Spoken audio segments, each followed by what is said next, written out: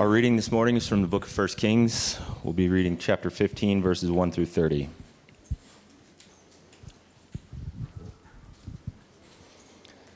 Now, in the 18th year of King Jeroboam, the son of Nebat, Abijam began to reign over Judah. He reigned for 3 years in Jerusalem. His mother's name was Maacah, the daughter of Abishalom. And he walked in all the sins that his father did before him. And his heart was not wholly true to the Lord his God, as the heart of David his father. Nevertheless, for David's sake, the Lord his God gave him a lamp in Jerusalem, setting up his son after him and establishing Jerusalem, because David did what was right in the eyes of the Lord and did not turn aside from anything that he commanded him all the days of his life, except in the matter of Uriah the Hittite. Now there was war between Rehoboam and Jeroboam in all the days of his life. The rest of the acts of Abijam and all that he did, are they not written in the book of the Chronicles of the Kings of Judah? And there was war between Abijam and Jeroboam. And Abijam slept with his fathers, and they buried him in the city of David. And Asa his son reigned in his place. In the 20th year of Jeroboam king of Israel, Asa began to reign over Judah. And he reigned 41 years in Jerusalem.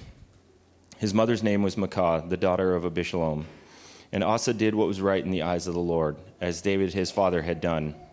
He put away the male cult prostitutes out of the land and removed all the idols that his fathers had made. He also removed Maacah, his mother, from being queen mother because she had made an abominable image for Asherah. And Asa cut down her image and burned it at the brook Kidron. But the high places were not taken away. Nevertheless, the heart of Asa was wholly true to the Lord all his days. And he brought into the house of the Lord the sacred gifts of his father and his own sacred gifts, silver and gold and vessels. And there was war between Asa and Baasha, king of Israel, all their days. Baasha, king of Israel, went up against Judah and built Ramah, that he might permit no one to go out or come in to Asa, king of Judah. Then Asa took all the silver and the gold that were left in the treasures of the house of the Lord and the treasures of the king's house, and gave them into the hands of his servants. And King Asa sent them to Ben-Hadad, the son of Tabermon, the son of Hezion, king of Syria, who lived in Damascus, saying, "Let there be a covenant between me and you, as there was between my father and your father. Behold, I am sending to you a present of silver and gold. Go break your covenant with Baasha, king of Israel, that he may withdraw from me." And Ben-Hadad listened to King Asa and sent the commanders of his armies against the cities of Israel and conquered Ijon, Dan, Abel-Beth-Maacah, and all Chinneroth, with all the land of Naphtali. And when Baasha heard of it, he stopped building Ramah, and he lived in Tirzah. Then King Asa made a proclamation to all Judah. None was exempt, and they carried away the stones of Ramah and its timber, with which Baasha had been building, and with them King Asa built Geba of Benjamin and Mizpah. Now the rest of the acts of Asa, all his might, and all that he did, and the cities that he built, are they not written in the book of the Chronicles of the Kings of Judah? But in his old age he was diseased in his feet. And Asa slept with his fathers and was buried with his fathers in the city of David his father. And Jehoshaphat his son reigned in his place. Nadab, the son of Jeroboam, began to reign over Israel in the 2nd year of Asa, the king of Judah, and he reigned over Israel 2 years.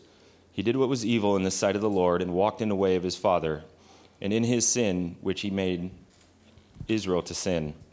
Baasha, the son of Ahijah, of the house of Issachar, conspired against him, and Baasha struck him down at Gibbethon, which belonged to the Philistines, for Nadab and all Israel were laying siege to Gibbethon. So Baasha killed him in the 3rd year of Asa, king of Judah, and reigned in his place. And as soon as he was king, he killed all the house of Jeroboam. He left to the house of Jeroboam not one that breathed, until he had destroyed it, according to the word of the Lord that he spoke by his servant Ahijah the Shilonite. It was for the sins of Jeroboam that he sinned, and that he made Israel to sin, and because of the anger to which he provoked the Lord, the God of Israel. This is the word of the Lord. Thanks be to God. Good morning, church. Good morning. Good to see you all this morning. Just want to say welcome. If you're new, welcome. If you've been with us a long time, welcome. Our desire and our heart, above everything else here at Pillar, is to help you see Jesus Christ. Sometimes I think about the religious leaders, the Jews, the Pharisees that were around during the time of Jesus. You think about it, they walked on the same streets as Jesus, they heard his voice in public, they saw him in person, yet so many of them still missed him. Okay, our heart, our desire is to help you not miss Jesus Christ. And for that, sometimes we need to humble ourselves, sometimes we need to take a look at what we believe and our actions, whether they are following suit, and hopefully we'll be able to walk through that together as a church family. Let me pray for us, and then we'll go ahead and jump into this morning's text. Father in heaven, Lord, I love you. I thank you, God. We love you, Lord. We come before you, God, and we ask that you would have mercy on us. Father, we're often distracted. We often idolize ourselves, God, and the desires of our heart. So, Lord, would you turn our eyes, would you turn our hearts to you, help us to see your beauty and your goodness. God, would you humble us? Lord, would you humble me? Help us to love you and honor and fear you, God, instead of fearing man. Father, we love you. Please make your presence and your word known to each of us. It's in Jesus' name we pray. Amen. All right, so welcome this morning to some more obscure Old Testament narrative. I doubt that 1 Kings chapter 15 is anyone's favorite story in the Bible, anyone's favorite narrative in the Bible. If it is, great. You can tell me all about it later. But 1 Kings 15, this really is quintessential King's narrative. It has all of the elements that are so often repeated in the book of Kings. We see that every king is introduced by the same formula. This king reigned at such and such a time, and he reigned for this many years. We also see that the reign of each king is closed with the same formula. And then we see that each king is given a rating, and that is what we're going to be focusing on this morning. Every single king is rated. You either get an A, a C, or an F. And spoiler alert, every single king in the northern kingdom of Israel receives an F. Okay, they do terribly. And only 2 receive an A. So this morning we're going to be looking at 3 kings. 1 does okay, and 2 are, well, they're just failures. So every king gets a rating, and every king is rated against someone. There's a measure, there's a standard that is established, and today we see who that standard is. Now, we all know that sometimes there are some people who are either so exceptionally good or exceptionally bad that they become the new standard of measure. Take, for example, in the sports world. When you set the standard, when you set the bar high, your name gets brought into the GOAT debate. Who is the greatest of all time? So in basketball, who is the person which everyone else is measured against? Michael Jordan, right? And if you say LeBron James, no one is going to take you seriously. Right? People that don't know anything about basketball know that Michael Jordan is the greatest of all time. In baseball, Shohei Ohtani, no one has a skill set like he does. He's just elite in so many ways. Yet, I got to admit, even though I like him, we can't call him the greatest of all time yet because he hasn't won a whole lot yet. So jury's still out on him, but maybe. In the world of fitness, because I'm a fitness nerd, we have Matt Frazier, 5-time CrossFit champion. On the women's side, Tia Claire Toomey, 6-time champion. And then Bodybuilding also is in the fitness world. Now, let's be honest, bodybuilding is not a sport. Bodybuilding is an activity for people who want to compare unhealthy body images. But Arnold Schwarzenegger, he, for a time, has been synonymous with the sport of bodybuilding. Now, these are all examples of people who set the bar really, really high. They become the new standard of measure. Now, when we think about the opposite, who is the worst of all time? Okay, we have to look no further than American politics. Okay, American politics is just annoying. Okay, it's divisive. People get offended by it very easily.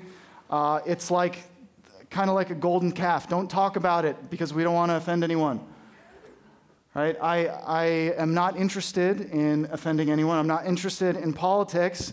But one thing that we see in the political cycle in America is you always see like half the country saying that the current president, he is the worst of all time. And then you have the other half of the country saying, nope, the last guy, he was the worst of all time. And this happens over and over again. It's always half the country saying one guy's the worst, half the country saying the other guy's the worst. Just depends on the algorithm, your Facebook algorithm, depends on whether or not you still drink Bud Light. It's annoying. So there we have some negative examples of people who set the bar really low, right? There's several to choose from. Just depends on which side you're on. In this Old Testament passage, we have our own version of the goat debate alongside of who's the worst of all time. All right? David is the high standard. Jeroboam is the low standard. And we see how 3 different kings are rated against the standards that they have set. And of course, whenever we're talking about who's the greatest or who's the worst, certain metrics are going to be involved. So with basketball, your points per game, rebounds, defensive rating, steals, all that kind of stuff. But what's the one metric that matters the most? How many times have you won? Right, championships. How much of a winner are you? For Old Testament kings, winning meant being completely faithful. A win for an Old Testament king was complete faithfulness. All the other stuff didn't matter. Didn't matter how big their army was, how much gold they amassed, how many roads they built, how many cities they built. A win for an Old Testament king was complete faithfulness. And for those kings who are considered faithful, we see that they are given an evaluation of righteousness. They are considered to be right in the eyes of the Lord. If you look at verse 5, the author of Kings says that David did what was right in the eyes of the Lord. That was how he was evaluated at the end of his life. So complete faithfulness equals or results in a declaration of righteousness. Complete faithfulness results in a declaration of righteousness. So, church, this passage, far from being some random, obscure, irrelevant Old Testament passage, has a lot to do with us. This affects us because every time we read about an Old Testament king and how they're evaluated, we should be asking ourselves, is my heart wholly true to the Lord? Have I destroyed my high places?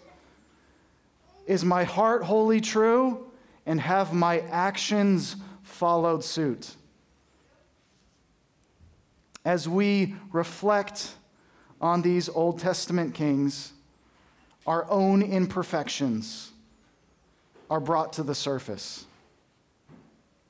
Church, God has a standard by which all people are measured, and that standard is righteous. How do we measure against this righteous standard? If we're honest with ourselves, it's not good. Not good at all. So many times our hearts are not wholly true to the Lord.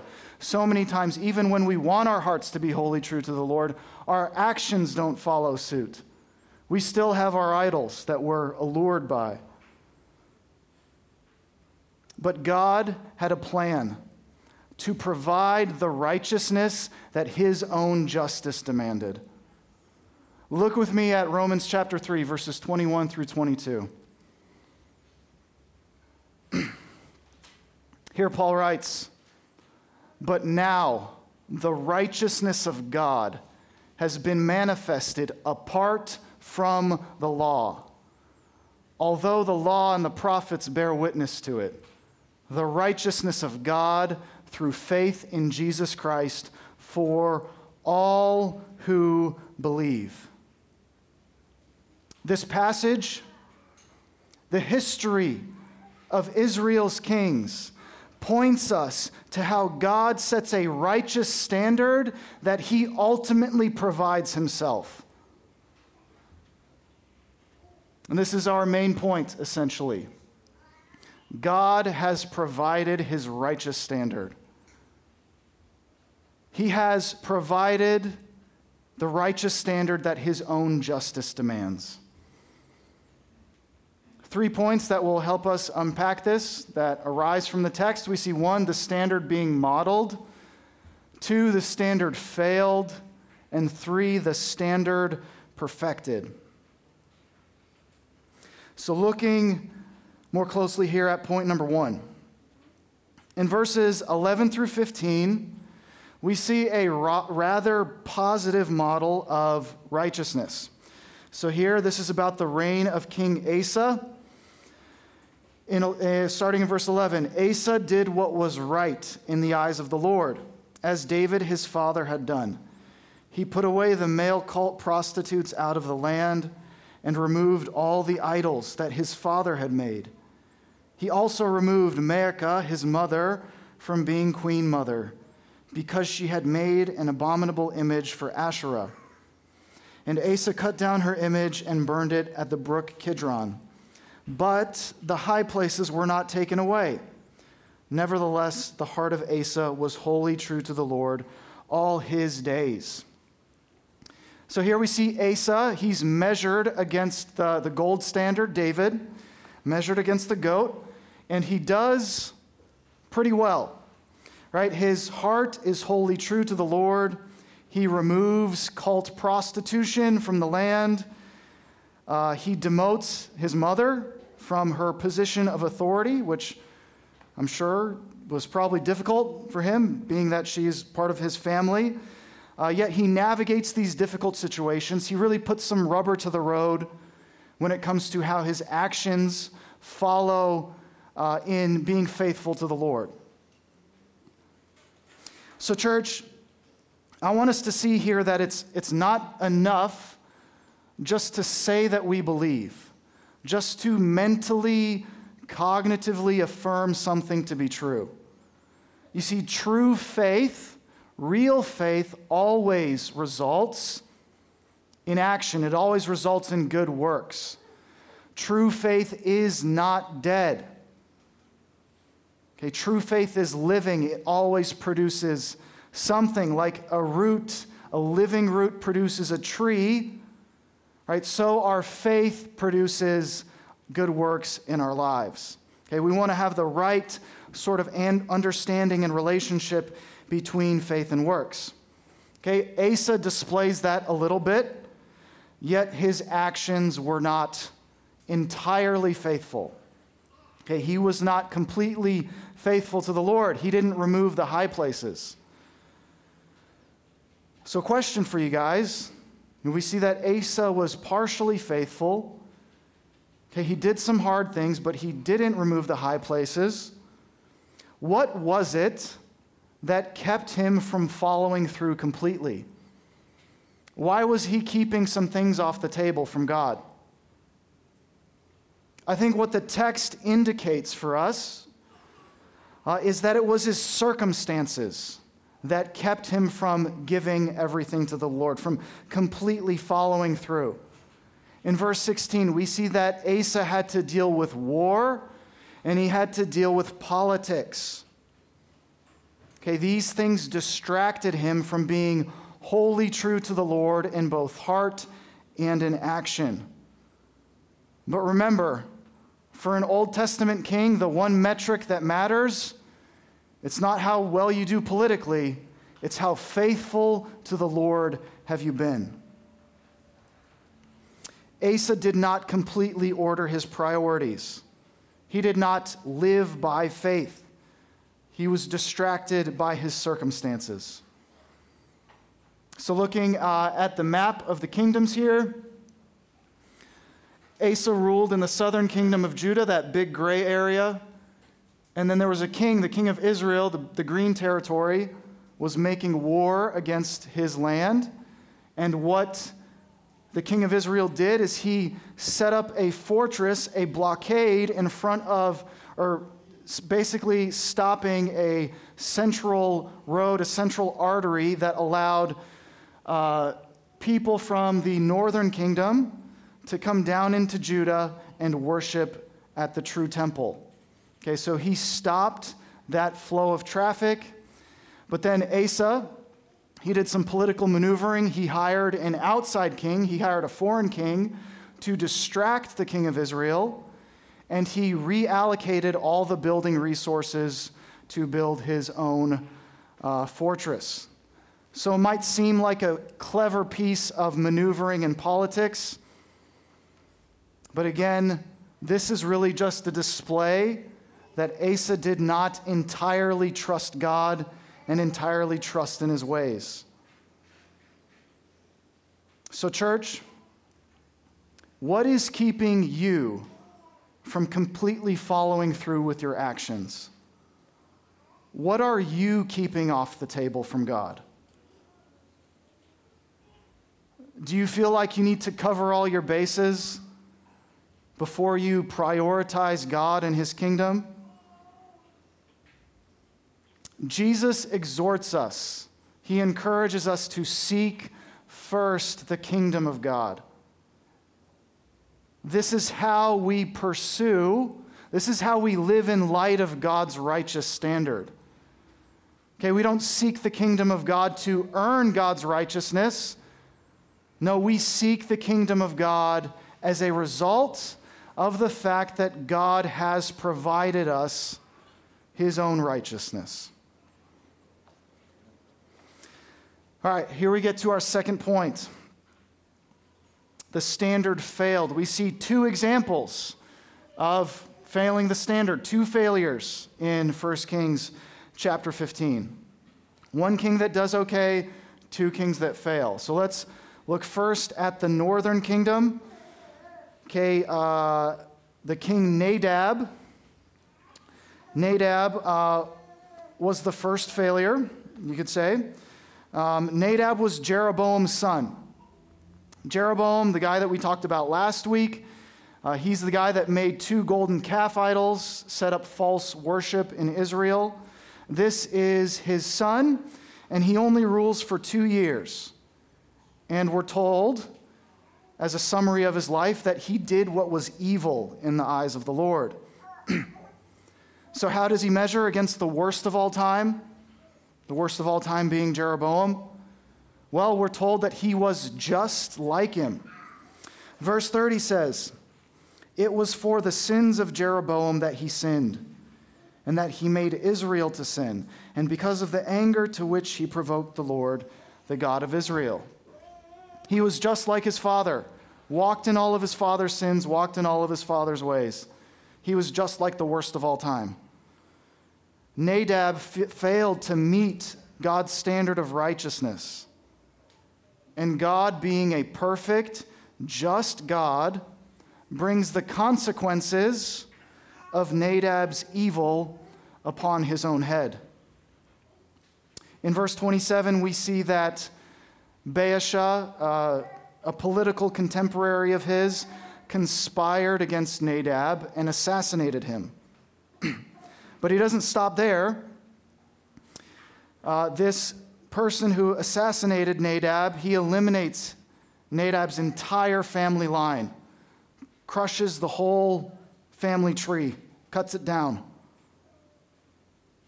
This is the just consequence of failing to meet God's standard. This is the just consequence of failing to do what was right in the eyes of the Lord. And I want to be clear here that this is not an arbitrary standard. Okay, this is not just God's preference, as if he could prefer one or the other. This is not an arbitrary standard. No, this is a standard that is rooted in the perfect goodness of God. It separates good and evil. This is a standard that is rooted in the perfect justice of God himself. So what it meant for Nadab to fail the standard of God's goodness, what it meant is that Nadab was actively pursuing what was evil. He was not morally neutral. And that's not any different from us. We are not morally neutral. There is no such thing as a morally neutral person. To our core, we are inclined towards all sorts of evil. Okay, to our core, we are inclined to pursue things that are harmful and destructive for ourselves and the people that we love. Jeremiah 17 tells us that the human heart is desperately wicked and deceitful. We are not morally neutral. But God doesn't leave us at that place. No, God has provided the righteous standard that his justice demands. So we're no different than Nadab, and the next king that we're talking about is no different than Nadab. Abijam, his reign is recorded in 1 Kings chapter 15, verses 1 through 8. Abijam was the brother of Asa. He ruled before Asa, and we see that he did what was evil. Unlike Asa, he did not walk in the ways of the Lord. He did not walk in the ways of his father David. He walked in all the sins of his father Rehoboam. And that's all we're told. Basically, that this guy's awful, so we're moving on to the next one. Okay, that's all we're told about his life. He's no different than Nadab. He pursued what was evil.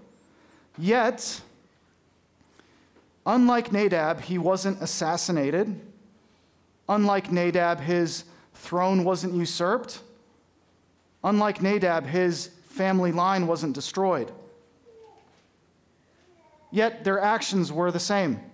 They did what was evil in the sight of the Lord. Why is it that Abijam doesn't suffer the same fate as Nadab?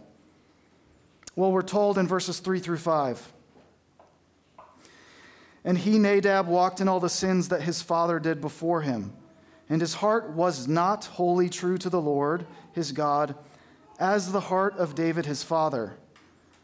Nevertheless, for David's sake, the Lord his God gave him a lamp in Jerusalem, setting up his son after him and establishing Jerusalem. Because David did what was right in the eyes of the Lord and did not turn aside from anything that the Lord commanded him all the days of his life, except in the matter of Uriah the Hittite. Why is Abijam, why does he receive a different fate? For David's sake. For David's sake, God had mercy on Abijam and did not eliminate his family line. Okay, and this really separates the histories of Israel and Judah. Over and over again, God shows mercy to the kingdom of Judah because of the favor that David found in the eyes of the Lord. So what's the difference between these two kings? David is the difference between these two kings. And that brings us to our last point. The standard perfected. We're told that David did what was right in the eyes of the Lord in verse 5. He was, at the end of his life, he was evaluated as doing what was right in the eyes of God. In other words, he was declared righteous at the end of his life. And because of this, God gave David a lamp in Jerusalem. A lamp in Jerusalem, that's figurative for the blessing of God's presence, ensuring David a dynasty and that his son would sit on his throne. And again, time and time again, Judah and its kings were bailed out. They were shown mercy. They were rescued from terrible situations because of the favor that David found in the eyes of the Lord. Because he did what was right in the eyes of God, and he was evaluated as righteous. Yet, as I'm sure you all have noticed, in a very, very significant way, David did not reach the standard of God's righteousness. Verse 5 says that David did what was right in the eyes of the Lord and did not turn aside from anything that he commanded him all the days of his life, except in the matter of Uriah the Hittite. That is a very big exception. David murdered Uriah and stole his wife. Okay, David committed murder and adultery. So while David is the standard by which the kings of Judah were measured, we're left with the sense that he is not the ultimate king that God provides. We're left with the sense that someone greater is coming. We're left with the sense that there is still righteousness that is yet to be fulfilled, that the standard has yet to be perfected. This is why Paul, the Apostle Paul, quotes David's own words in Romans chapter 4, verses 6 through 8. You can look with me there on the screen. Here Paul writes, "Just as David also speaks of the blessing of the one to whom God counts righteousness apart from works. Blessed are those whose lawless deeds are forgiven and whose sins are covered. Blessed is the man against whom the Lord will not count his sin." According to Paul, David was counted righteous. David was given the evaluation of righteous because of God's grace. Because in the fullness of time, God himself provided his own righteous standard for us. God sent his Son to perfect the righteous standard that he himself had set. And this righteous standard is offered to anyone who would trust in Jesus Christ and look to him in faith. Because Jesus was the perfect Son of David, fulfilling all righteousness, every single person who looks to Jesus in faith is shown mercy and everlasting favor for the sake of Christ himself. It is because Jesus did what was right in the eyes of the Lord that the lamp, the blessing of God's presence, will never, ever be taken. Are we all familiar with the story about the thief on the cross? Right? Jesus was crucified between two thieves. One of the thieves mocked him, while the other thief, he repented. He asked for mercy. Okay, let's take a look at that account together in Luke chapter 23, verses 39 through 43.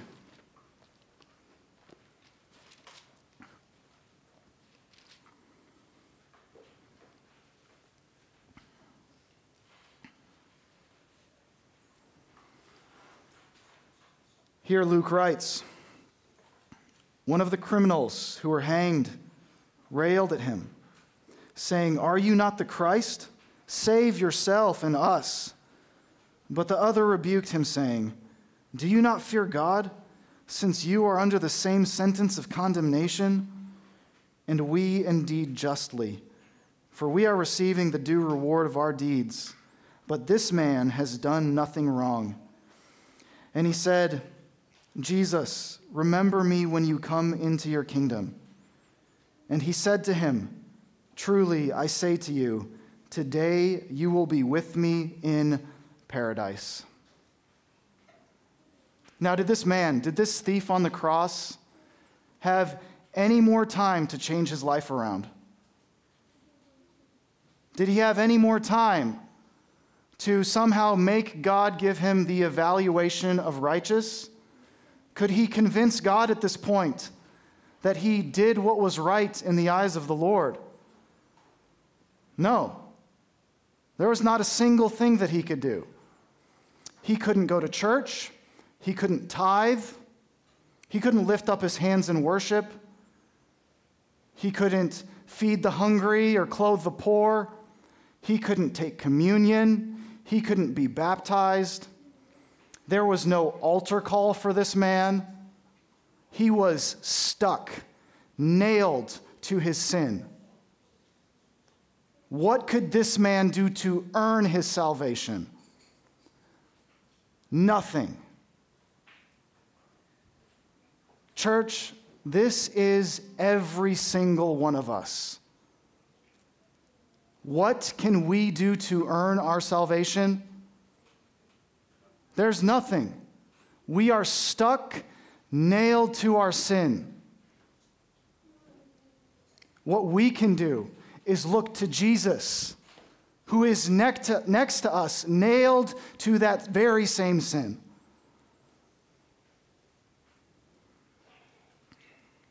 It was for Christ's sake that this thief received salvation. It was for Christ's sake that he was saved. Because Jesus did what was right in the eyes of the Lord, because Jesus was vindicated as being righteous, this man was saved. Because Jesus did what was right in the eyes of the Lord, we are saved. Just like the thief on the cross. In Jesus Christ, God has provided his own righteous standard that his justice demands.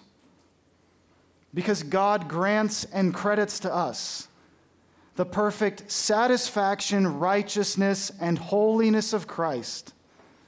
God looks at us and treats us as if we had never sinned nor ever been sinners. Because God has provided his own righteous standard, he looks upon us as if we have been as obedient as Christ was obedient for us. Look, I know we all know that life is hard, that there are so many difficulties in life, so many hardships, difficult circumstances, trials, storms, sicknesses, there's suffering, there's death. There's kid problems, there's health problems, there's family problems. There is only one thing we have to look to. There is only one hope that we have in the midst of all this pain and death and destruction. That single hope is the righteousness of Jesus Christ. The very perfection of the Son of God. Let's pray.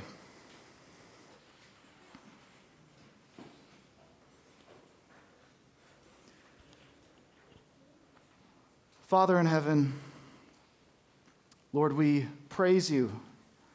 We thank you for the mercy that you have shown to us. God, we thank you for doing for us what we could never do for ourselves. God, we ask that you would forgive us for thinking so often that we have something to justify ourselves with. God, forgive us for looking to our own behavior, our own false righteousness, God. May we humbly submit to your Son and receive the gift of his righteousness. Lord, thank you for your grace. Thank you for your love. God, I ask that you would bless every person here, help them to know your love. And God, I ask that you would help us to grow in love for you and in love towards one another. Help us to be a church that supports one another, that loves one another. God, that points each other to you so that we might not miss you, God, even though we may be close to you, in your proximity sometimes, even though we maybe hear about you and see your actions in other people's lives. God, I pray that we would not miss you. Help us to be a family that points one another to you and loves one another well. We praise you, Lord. It's in Jesus' name we pray. Amen.